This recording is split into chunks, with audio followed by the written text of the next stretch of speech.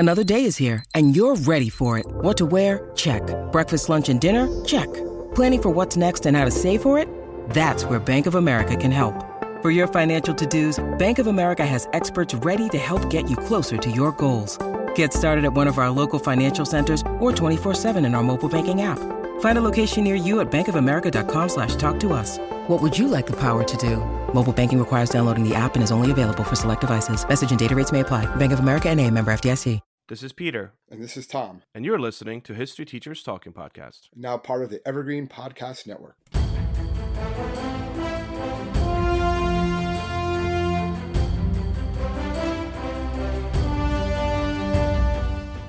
All right, this is Peter Zablocki and Thomas Reska, and welcome back to our podcast. This is a topical one. Well, yeah, definitely a topical one. Unless you're listening to this like on Easter. Like this is definitely one that's, I don't know if this is going to be like a repeat listen one. You're probably going to listen to it once a year or something like that. But yeah, today we're going to look back on the first ever Thanksgiving, a little bit on the history of Thanksgiving, how a lot of the traditions that Americans and Canadians celebrate on Thanksgiving came to be. We've done these before, like Halloween and Christmas, but we were surprised we never did one on Thanksgiving before. Yeah, I'm very surprised that we never did one on Thanksgiving. Like, we started looking back, and we're like, dude, I don't think we ever did Thanksgiving, which is a crazy, awesome story. I mean, obviously disputed, controversial today. Well, that's what it is. It's a story. It's a story. There's facts there, and it does create a history, but I guess what we learned in grade school, I got really shifted. I mean, the issue now is that it's not that what the celebration of Thanksgiving is being diminished, because we do have sources that describe this. So we know for a fact this feast that took 3 days of celebrating the harvest did take place. It was the first Thanksgiving, although it wasn't called the first Thanksgiving at the time. No. Like, none of that is disputed. The Native Americans and the first colonists got together. They were friendly. Like, none of that is disputed. However, many Americans, particularly Native Americans, closer to modern times, think that celebrating Thanksgiving, not that it's incorrect, that it is correct, it did happen, but it masks the true story and history of the oppression and bloodshed that exemplifies the relationship between European settlers and Native Americans. The assumption is that by talking about Thanksgiving and glorifying Thanksgiving, you're almost diminishing the not so good relations between Native Americans and the European settlers. Yeah, it was good for 3 days, but it wasn't good that much afterwards. Although there was a second Thanksgiving that we also documented. A lot of people don't know that there was an official 2 years later. There was a second Thanksgiving, often forgotten. So the first one was 1621. The second one was in 1623. But let's kind of get into this idea of like, all right, why Plymouth? Why Thanksgiving? What happened? And then we'll get into the holiday itself and kind of tell you how that happened. A little bit of that, yeah. Well, basically the relationship between the Indians and Native Americans, right? The Wampanoag, and the Pilgrims. It was very mutual beneficial, right? When the Pilgrims first arrived on Plymouth in Massachusetts, and the years just before the Pilgrims arrived, a lot of the natives were actually wiped out by a mysterious disease, and they're still trying to figure out what this was. So it wasn't those European diseases yet, because they didn't have any. They weren't there yet. Yeah. They didn't have any contact with them. When the Pilgrims came there, the Native Americans taught them how to farm. Yeah. Well, they taught them how to farm, particularly with fertilizer, using the fish remains as fertilizer. They were really able to grow plants and beans, maize, corn. And because they were able to do that, and they were able to teach these Pilgrims really how to survive on that land. The thing that was really happening here that makes the two come together is because the situation for the Pilgrims is really not that great either. So while the Wampanoags are not really going through good times, neither really are the Pilgrims. When they need each other. Yeah. When the Mayflower arrived in Plymouth in 1620, right? So it was 102 passengers. The Mayflower arrives, and initially they wanted to arrive by the Hudson River. As we already know, if you study your history, winds, unfavorable conditions, wound up bringing them to New England as opposed to New York. And that is not initially where they wanted to land. Have you ever been to Plymouth? No, but I know it's cold. Yeah, it is cold. It was an uncomfortable crossing. I think they said it lasted over 66 days. So they got dropped off at Cape Cod, north of where they wanted to go from the Hudson River. First of all, like if you go to Plymouth now, there's the famous Plymouth Rock. Plymouth and you Rock, literally you look down and it's like a rock. And like, I remember taking the kids and they're like, this is the rock. And I'm like, well, they say this is the rock, but like we don't really know what rock like they landed on. Did you smell what the rock was cooking or no? No, I got nothing. You don't get that reference, but it's okay. Because, rock, I assume it's WWE, right? That's where you're going with this. Yes. See? You've taught me well. Needless to say, it takes about a month, as you mentioned, for the Mayflower to cross They get into what becomes known as Massachusetts Bay.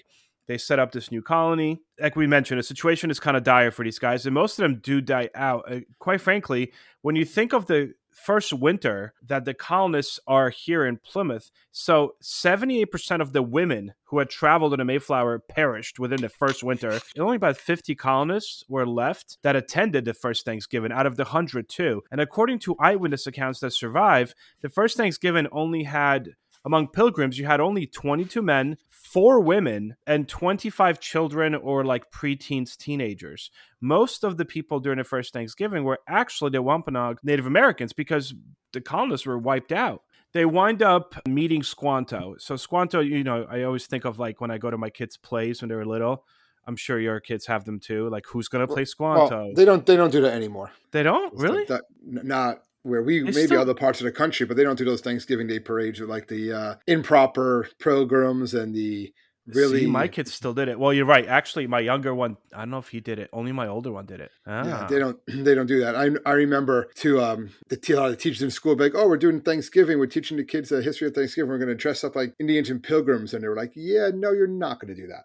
Like, that's not something that you're going to do. So that doesn't really work. And that was years ago. They meet Squanto, who actually was not native to that area. He was part of the Pautuix tribe. Yep. And he was actually kidnapped by an English sea captain, sold into slavery before this. He escaped from London and returned to his homeland. He's got a whole story. Which is why he spoke English. Yeah, he's got a whole story there. But when he comes over, he meets up with these pilgrims. And he What's left of them? What's left of them? This is after the winter, yep. And they are incredibly malnourished and in illness. Like, this is what they're saying. Winter will just wipe people out. Like, if you're not prepared, if you don't have food, if you don't have shelter, you're gonna get wiped out. So he's teaching them like basic things, just like how to catch fish in the rivers, what plants to eat, what plants to avoid. Because if they're just eating anything they find, you're like, well, that's poisonous. Teaching them how to get sap from the trees and stuff like that. But he's the one that introduces them to the local tribe in the area, which is the Wampanoag. And they actually formed this mutual friendship that does last for over 50 years. It's one of the best examples of early European colonists and a Native American kind of like mutual relationship and mutual respect. It does last for 50 years. And then it ends horribly. It's one of those things that like people talk about in history, but yes, so let's get into the first Thanksgiving, right? Well, in November of 1621, the Pilgrims actually have their first successful harvest, particularly because of what they learned, right? Because of what they learned. So the governor, William Bradford, which you hear about in all the history books at this time, he organized a celebratory feast, and he invited the colonists and their Native American allies to come together and have this first Thanksgiving. And the Pilgrims themselves they didn't call it that at the time, right?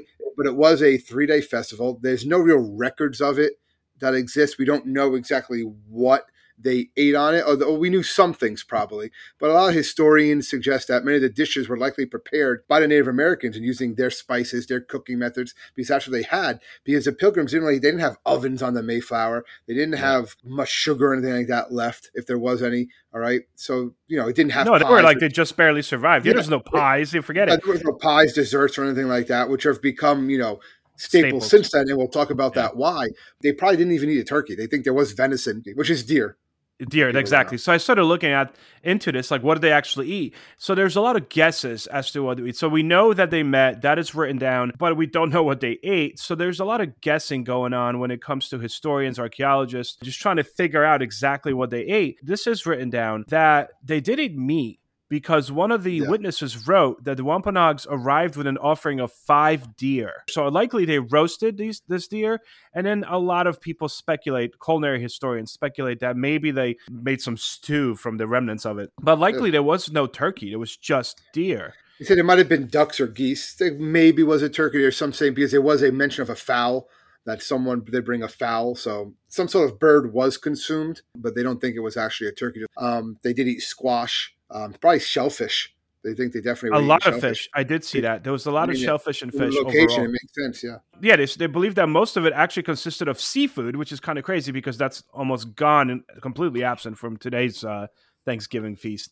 But mussels, particular, abundant in New England at the time and easily harvested, they said, because they clung to rocks in the shoreline. Then they said there was like cottage cheese. Lobster was probably huge, so likely they had lobster during the first Thanksgiving. And then when you start looking into like what veggies they ate or what fruit they ate, corn was present. They said, all right, highly likely the first harvest they had local vegetables would include onions, beans, lettuce, spinach, cabbage, carrots, and maybe peas. the corn was not eaten the same way that we would eat it on a cob. They actually turned it into cornmeal. Like it was boiled, pounded into this thick corn mush, and basically given as like a porridge. What do you call it? Like porridge, right? So porridge, yeah. Cranberries, which we think today, like, well, you're gonna make that. Yeah, boiled cranberries and sugar. No, because not only there was no sugar. Yeah. There was no sugar. Exactly.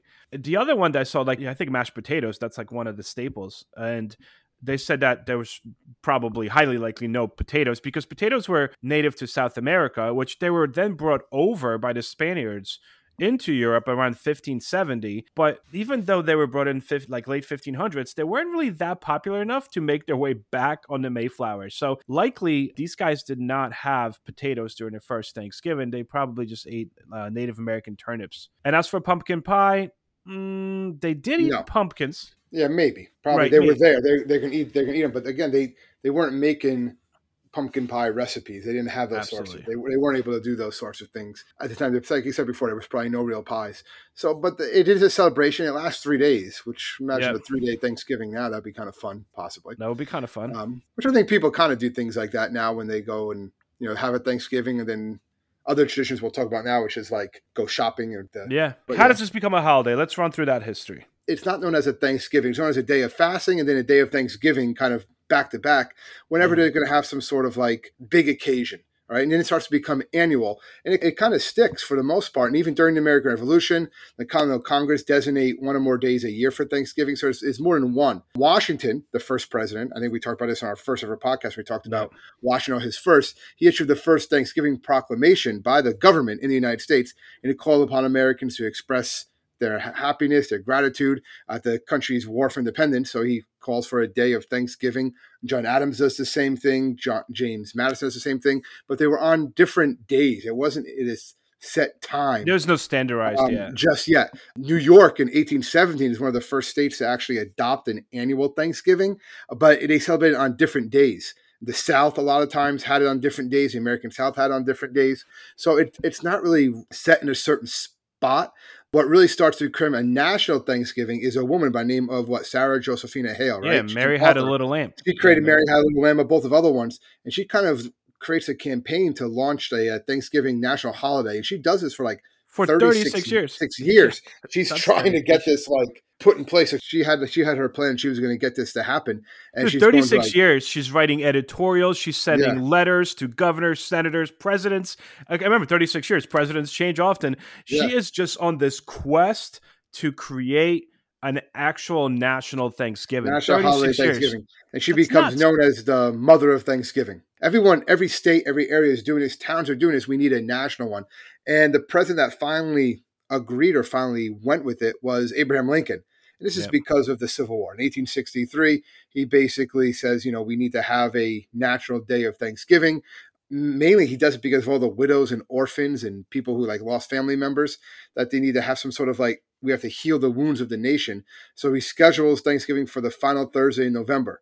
And that's where it was celebrated pretty much every year up until 1939 when FDR moved the holiday up a week. Franksgiving, they call it, after Franklin. Yeah, Franksgiving, yeah. So because he's basically trying to get retailers a more Christmas holiday season because people will refuse to shop for the holidays until Thanksgiving. Yeah. Which is really what you saw, I would say, really up until the mid-2000s, right? Maybe give or take. And now you see Christmas stuff out right during Halloween. Literally, I went shopping yesterday. My younger son needed a sweatshirt. So I'm like, all right, let's go to the mall. He'll get you a couple sweatshirts. There's no such thing as Black Friday. Literally, Black Friday sale. I'm like, I'm looking at sweatshirts. There might be some extra things, maybe. Yeah, but all this stuff is pretty much out. They just call it that. It's a marketing thing. That's all it is. It's a market ploy. But yeah, that was Roosevelt really putting that into place to try to spur up retail sales during the Great Depression. He got in trouble for that. People didn't really like it. Yeah, they kind of didn't really like it being moved up so much. And then in 1941, he signed a bill making Thanksgiving the fourth Thursday in November. And that's where it's stuck. And that's where it's always going to be. Because sometimes it's actually 5 Thursdays in November. So they needed to have they would celebrate it different times. So they said, no, it's always going to be the fourth Thursday in November. And then that's really where it sticks from 1941 on. That's where it's going to be. It's a national holiday because of Lincoln and then later Roosevelt. And it becomes a major American holiday. And then you're going to have all these traditions that really start here. And that's really what it is about. It's not really a religious significance. It's all about just having a bountiful meal with family, with friends, and you're having and giving thanks to what you have. And there's some other things in it too that we'll talk about, but that's really where it comes from. And if you see, in what I thought was interesting is you look at it, it kind of fits with American folklore or just Americana, because what are they celebrating? They're celebrating the end of the Revolutionary War.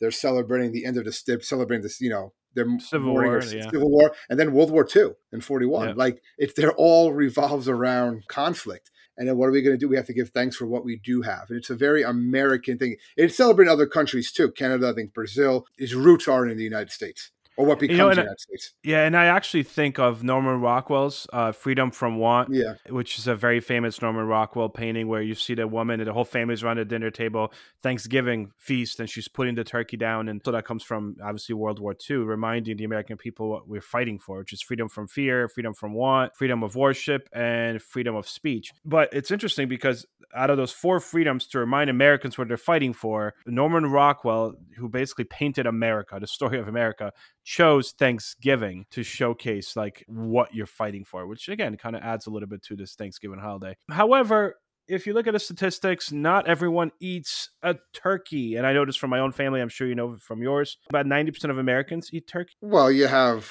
I guess, vegetarians aren't going to eat it, but most people eat ham. People like eat ham and other things. That's probably the closest substitute, right? Well, it can be like my family that has lasagna, ham, and turkey. Oh, wow. So we have all of them. When you need mealtime inspiration, it's worth shopping Kroger, where you'll find over 30,000 mouth-watering choices that excite your inner foodie. And no matter what tasty choice you make, you'll enjoy our everyday low prices, plus extra ways to save, like digital coupons worth over $600 each week. You can also save up to $1 off per gallon at the pump with fuel points. More savings and more inspiring flavors make shopping Kroger worth it every time. Kroger, fresh for everyone. Fuel restrictions apply. So, but anyway, so most people eat we eat a bird, eat a turkey. And that really came about, in the 1800s, there was like a campaign to get turkeys eaten on Thanksgiving. Yep.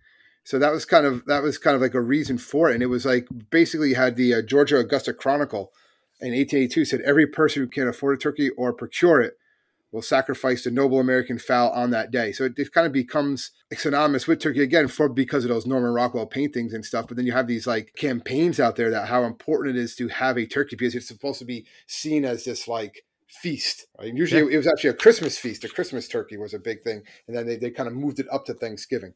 So I think one of the big things is that and it becomes even bigger, is that parades become a really big part. In the cities, in the towns across the United States. And the biggest one starts in 1924 with the Macy's Department Store Parade, right? Yeah. That's the one that you put on TV and goes down in New York City. And it's the largest and most famous attraction. About 2-3 million people do it. It's about 2.5 miles long.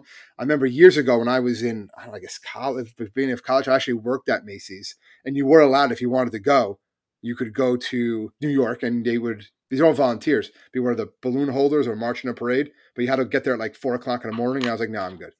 Yeah. So I wasn't going to do it, but we were allowed to. It was one of the things they told us. It was like a perk. I'm like, how is getting up at 4:00 in the morning a perk of the job? But anyway. I'm not sure if you saw this, but Macy's Thanksgiving Day Parade was originally called Macy's Christmas Parade.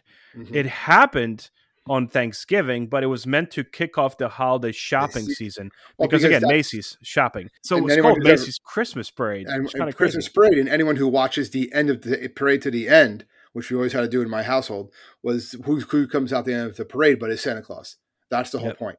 That, Santa Claus is coming out. It's ushering in, like you said, the beginning of the shopping season. And then Macy's is synonymous with Santa Claus, too. Miracle on 34th Street and everything of that nature. Yeah. Also interesting, the first parade, when it started in 1924, wow, it's going to be 100 years next year. That should be a big parade. Yeah. It didn't have balloons, per se. They actually brought out...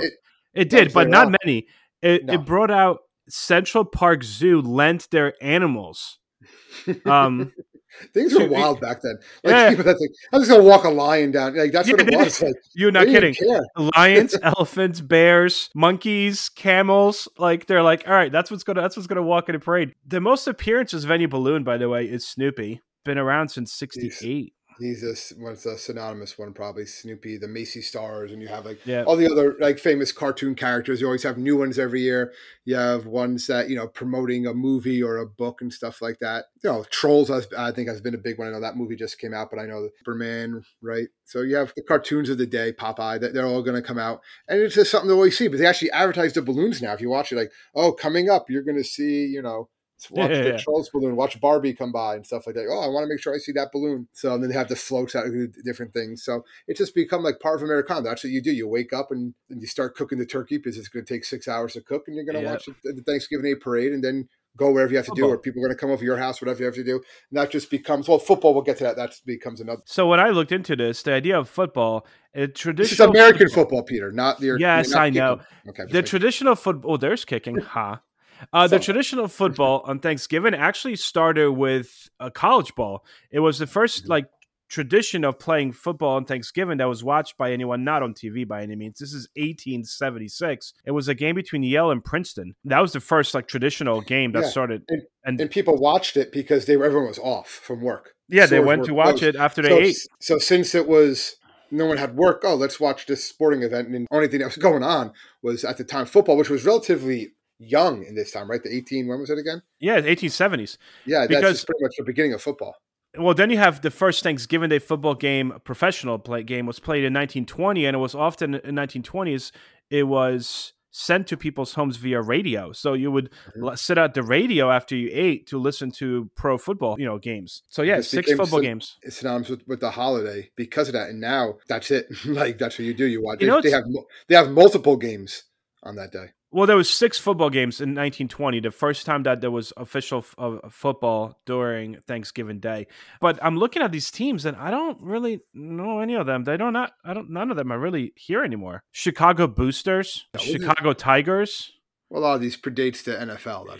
That's this is a fun one. Jingle Bells was originally a Thanksgiving song. Thanksgiving Day song. Yes, I remember that. Yeah. Yeah, 1857. Well, because Thanksgiving is the biggest travel day of the year. People want to get there for Thanksgiving. Right? So that's what that plays about. You're dashing through the snow in a one-horse open sleigh through the hills we go, laughing all the way, because they're going to visit grandma, whoever, to get there in time for Thanksgiving. Yeah. And there's a ton of movies that have come out every year about people trying to get there for Thanksgiving. You always play Planes, Trains, and Automobiles. That's a big one. There's a bunch of other movies. I'm sure they don't really do. I'm thinking of all those Hallmark movies that my wife watches. I don't think any of them revolve around Thanksgiving. They're usually all Christmas. No, at all Christmas. But yeah, trust me, anyway. I know. Well, my wife watches them too. I mean, don't get me wrong. I always pretend I don't watch it. I'll walk past and I'm like, this movie. They're all the same. They're all the same plot. It's like a hardworking ad executive goes back to a small town and finds true love. Literally, one or the other. Or some of them actually have Santa in it too, and then Santa's some are magical. I always get sucked in. I pretend. Peter. They're all magical. Okay. They're all magical. That's right. You know it. However, I do get sucked in. I'm not going to lie. I never sit to watch, but I'm always around watching it. It gets confusing too, because a lot of times it's the same actors in different ones. So it's like, wait, what is going on? But yeah. But anyway. I didn't know. Yeah, exactly. I don't know how I did not know this, but did you know there's a turkey talk line? To help you with turkeys? Yeah, it was first opened in 1981, and in the U.S. and Canadian homes, it's opened every November and December. It's a unique hotline which you could actually call, and they were help you. It's called the Butterball Company Turkey Talk Line, and they help you answer your questions about cooking your turkey. Now they also have online chat option. Yeah, so before actually, we had to pull out the neck and the giblets and all that stuff from the turkey that we're getting ready to cook. So I just looked it up on YouTube because I've never actually done that before. And my wife was like, I am not doing this. So nice. I was like, all right, well, I guess I'm being volunteered to do it, even though my boys were more than happy to do it possibly. But I was like, no, I got it. So we had to pull that out. I found it on YouTube right away, 1, 2, 3, just to find it. Usually they let it fall a little bit more. I was trying to tell my wife, but it was still frozen solid, the turkey. But preparing a turkey is a lot more complicated than I think people realized. I didn't know how to cook it for that long. All right, so let's be honest here, because why they probably didn't have it the first Thanksgiving then if it took this long to cook. Exactly, right? Well, they had deer, but then it wasn't frozen either. But anyway, statistics, I guess sometimes they lie, but mostly they're there. Statistics point to the fact that 68% of Americans actually dislike the dishes they eat on Thanksgiving, which include cranberry sauce, which you normally don't eat, pumpkin pie, which, believe it or not, Americans actually prefer apple pie. Right? Apples are one, but pumpkin pie they'll eat on Thanksgiving. Exactly, but they wouldn't go for it in in May. Yeah. And what I also read about the pumpkin pie, probably to off topic, but the pumpkin pie, apparently the recipe is like the same, almost the same as it was like in the 1700s. It hasn't really changed that much, pumpkin pie, the actual recipe. Like it's cool. It's good with Cool Whip. I like it if you put Cool Whip but then on you're just tasting Cool Whip. Well, that's okay. Oh, you cheater! I like cherry pie. I bought a copy. Really? Oh no, I'm an apple guy. Apple, no problem with apple. Don't get me wrong, but nice cherry pie. So, according to this survey, turkey itself is really not liked as well. People eat it because it's tradition. However, they say that 30% of Thanksgiving dinners in America, this poll that was done in 2019, say that something else rather than turkey is served as even the main course sometimes. Pork is the second most popular option. I can see that. And like even for myself, when I think about it, like I don't eat turkey. I mean, I'll have like a turkey sandwich here and there, but I don't eat turkey. Like Thanksgiving? No, Thanksgiving I do, but like besides Thanksgiving. Well, no, it's also because, like you said before, it takes long to prepare. If you're gonna, I guess you can get like smaller ones, obviously. But yeah, the only other times I'll eat like turkey sandwiches. You get on like but that's slice or whatever. But like sometimes theme parks or like fairs have those giant turkey legs. Those that's different. Yeah, those are good. But yeah, you're not usually eat chicken or you're gonna get like the wings or something like that. Or I guess you're not getting turkeys. You don't usually making turkeys other times throughout the year, just because I think it's so synonymous with Thanksgiving and because it does take so long to cook it. Yeah. But talking about how much turkey's left over, it's the reason we have TV dinners. This is a fun story, right? In 1953, Swanson and Company, that is known for making TV dinners, overestimated number of frozen turkeys the company needed to order for Thanksgiving. So it was left with 260 tons of extra turkey, the Swanson Company. So they're like, what do? We don't want to like eat the loss. Literally. So the salesman named Gary Thomas came up with an idea. So like, you know what? Why don't we just create and sell individual turkey dinners? Like we'll throw in cornbread dressing, gravy, peas, even sweet potatoes, and these trays that you could like kind of similar to airline meals at the time in the 50s. Each turkey dinner or TV dinner that you could throw in the oven for, eventually became microwave, cost 98 cents. This little tray, you throw it in, it's all done. You get all the trimmings, right? And that is what made Swanson, the company, literally iconic because of TV dinners. That's what it was. Yeah, that TV dinner, like the brown gravy. Yeah, remember that. Speaking of turkey, so that was 1953. This happened a couple of days ago, this anniversary. In November 19th of 1963 was the date of the first turkey being pardoned. So HW, right? Well, that he made the tradition, but the first turkey that was ever pardoned was actually in 1963 by John F. Kennedy. He supposedly says, we'll just let this one grow old. It's our Thanksgiving present to him. So he did that actually on November 19th, which was just a few days before the 22nd when he goes to Dallas. And that whole fiasco happens. When he's assassinated. By the way, yeah, I mean, since we're on that, and we are recording this the day before the 60th anniversary of JFK shooting, there's a really cool documentary I just watched on Paramount Plus. So it's interviews with the doctors from Parkland Hospital. Mm-hmm. Yeah. That were actually in that room. Yeah, there's a movie about that too. Yeah, I highly recommend it. It was really, really good. I do highly recommend that. So Kennedy was the first one to do it, but George W. Bush in 1989 was the one that started the annual tradition that they still do today when they will officially pardon a turkey on Thanksgiving. Probably the turkeys don't live that long anyway. They kind of die because they're kind of like bred only to live to that time, and then they die. And they're mostly, all turkeys consumed on Thanksgiving are mostly males, I think I saw. They tend to be bigger. Yep, but what I saw was interesting, getting on the turkey guy, I know we're focusing on turkey so much, is that as the size of turkeys have constantly increased over the years, as Americans have gotten bigger, the size of the turkeys have also gotten bigger because we basically consumed 22 million of them just on during that time. It just gives you an idea. The average American will consume 4,500 calories and 229 grams of fat on Thanksgiving Day. And the average calorial intake for a person is 2,000 per day. So we more than double it. And they said like a typical adult needs to spend 10 hours on a steady pace, like jogging on a treadmill to burn off the average Thanksgiving Day meal. And most people tend to gain at least 1 pound between Thanksgiving and Christmas. I would think a bit more than that. probably adds to it is the day before. So, which is, I didn't know was officially, because everyone always comes back, from college and somewhere else. Yeah. This is the night before Thanksgiving is where people have off, knowing that the next day is off. They go out. And apparently it's known as Drinksgiving. I did not know this. I know it was I remember when we were in college, though, I remember they were all saying it was a big day going out to. Yeah, you go out the Wednesday night. The day before Thanksgiving. I remember also the day after Thanksgiving was a big day, though, too. I remember going out the Wednesday before, but I didn't know it was called Drinksgiving, or some people even dub it like the Black Wednesday.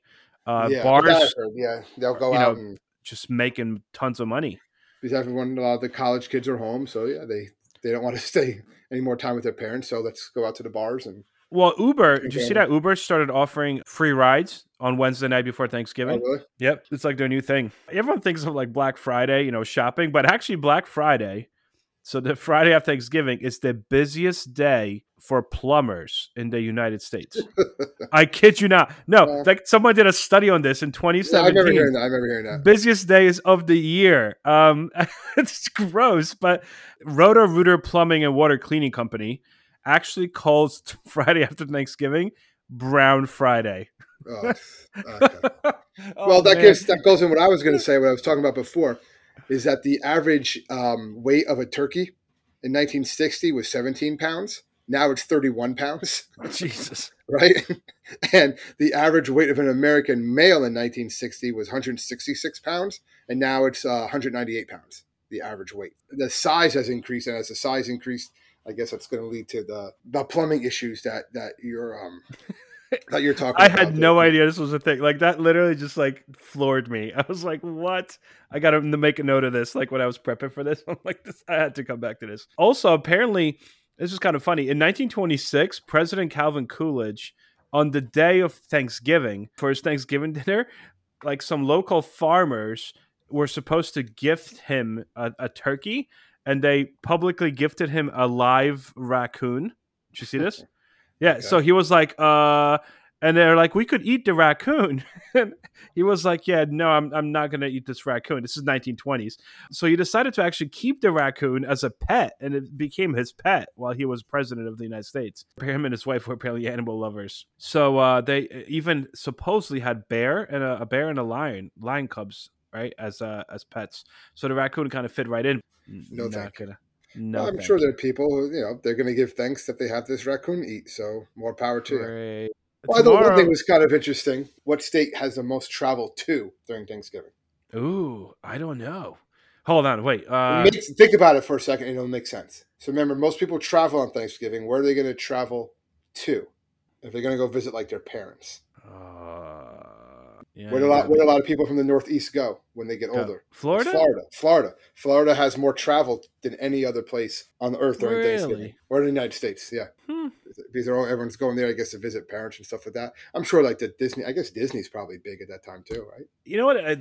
But what really gets me is when you think of like the Black Friday deals, right? And the Black Friday shopping, because now they extended it to like 6 p.m. on Thanksgiving. Like it's no longer midnight. But a lot of stores have gone away from that. Like I remember when I used to work retail, I was in high school, early college. A lot of times Thanksgiving, they close early on Thanksgiving, but recently a lot of them actually close on Thanksgiving because they're like, now we want our employees to stay home.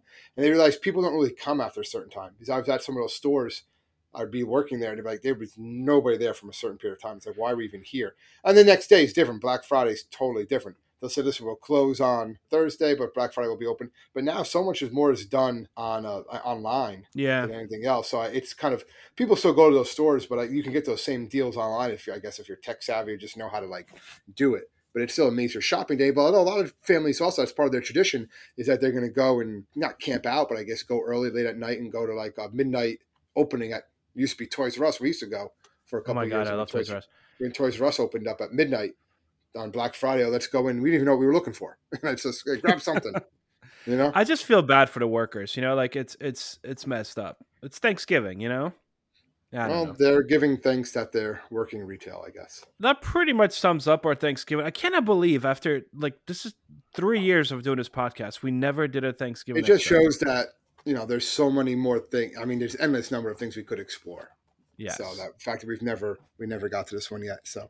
Yeah, that's that. So a few announcements. One, we are now on YouTube, guys. So if for some reason you find it easier to listen to this podcast, I mean, obviously you're already listening to it because, you are listening to it. But if you want to let your friends know, we are on YouTube and we are going to be adding more videos and things. Right now, it's mostly just our podcast, but at least it is now a thing. So we're excited about that. Please do continue sending in any of your suggestions. We do write them down and we do eventually get to them. There is a list. So we kind of put it on a list and, it might take a while, but we do get to it. Also, opposed to doing the lectures that I used to do every couple of weeks, it now has its own dedicated podcast channel, and it's called History Shorts. So you guys could check that out as well. Pretty much it. Continue following us. We are everywhere. You could find us everywhere. Hopefully people like it. Yeah, I mean, the fact, I think, we've accomplished so much in 3 years. So it's something to be thankful for in this Thanksgiving. There you go. Full circle, Pete. Full circle, indeed. So thank you so much. If you guys need to find us, you can find us on www.historyteacherstalkingpodcast.com. We are there to answer any of your questions. And you know what? Happy Thanksgiving, everyone. We appreciate you. Thank you. And we'll see you guys again next week. Stay safe, everybody.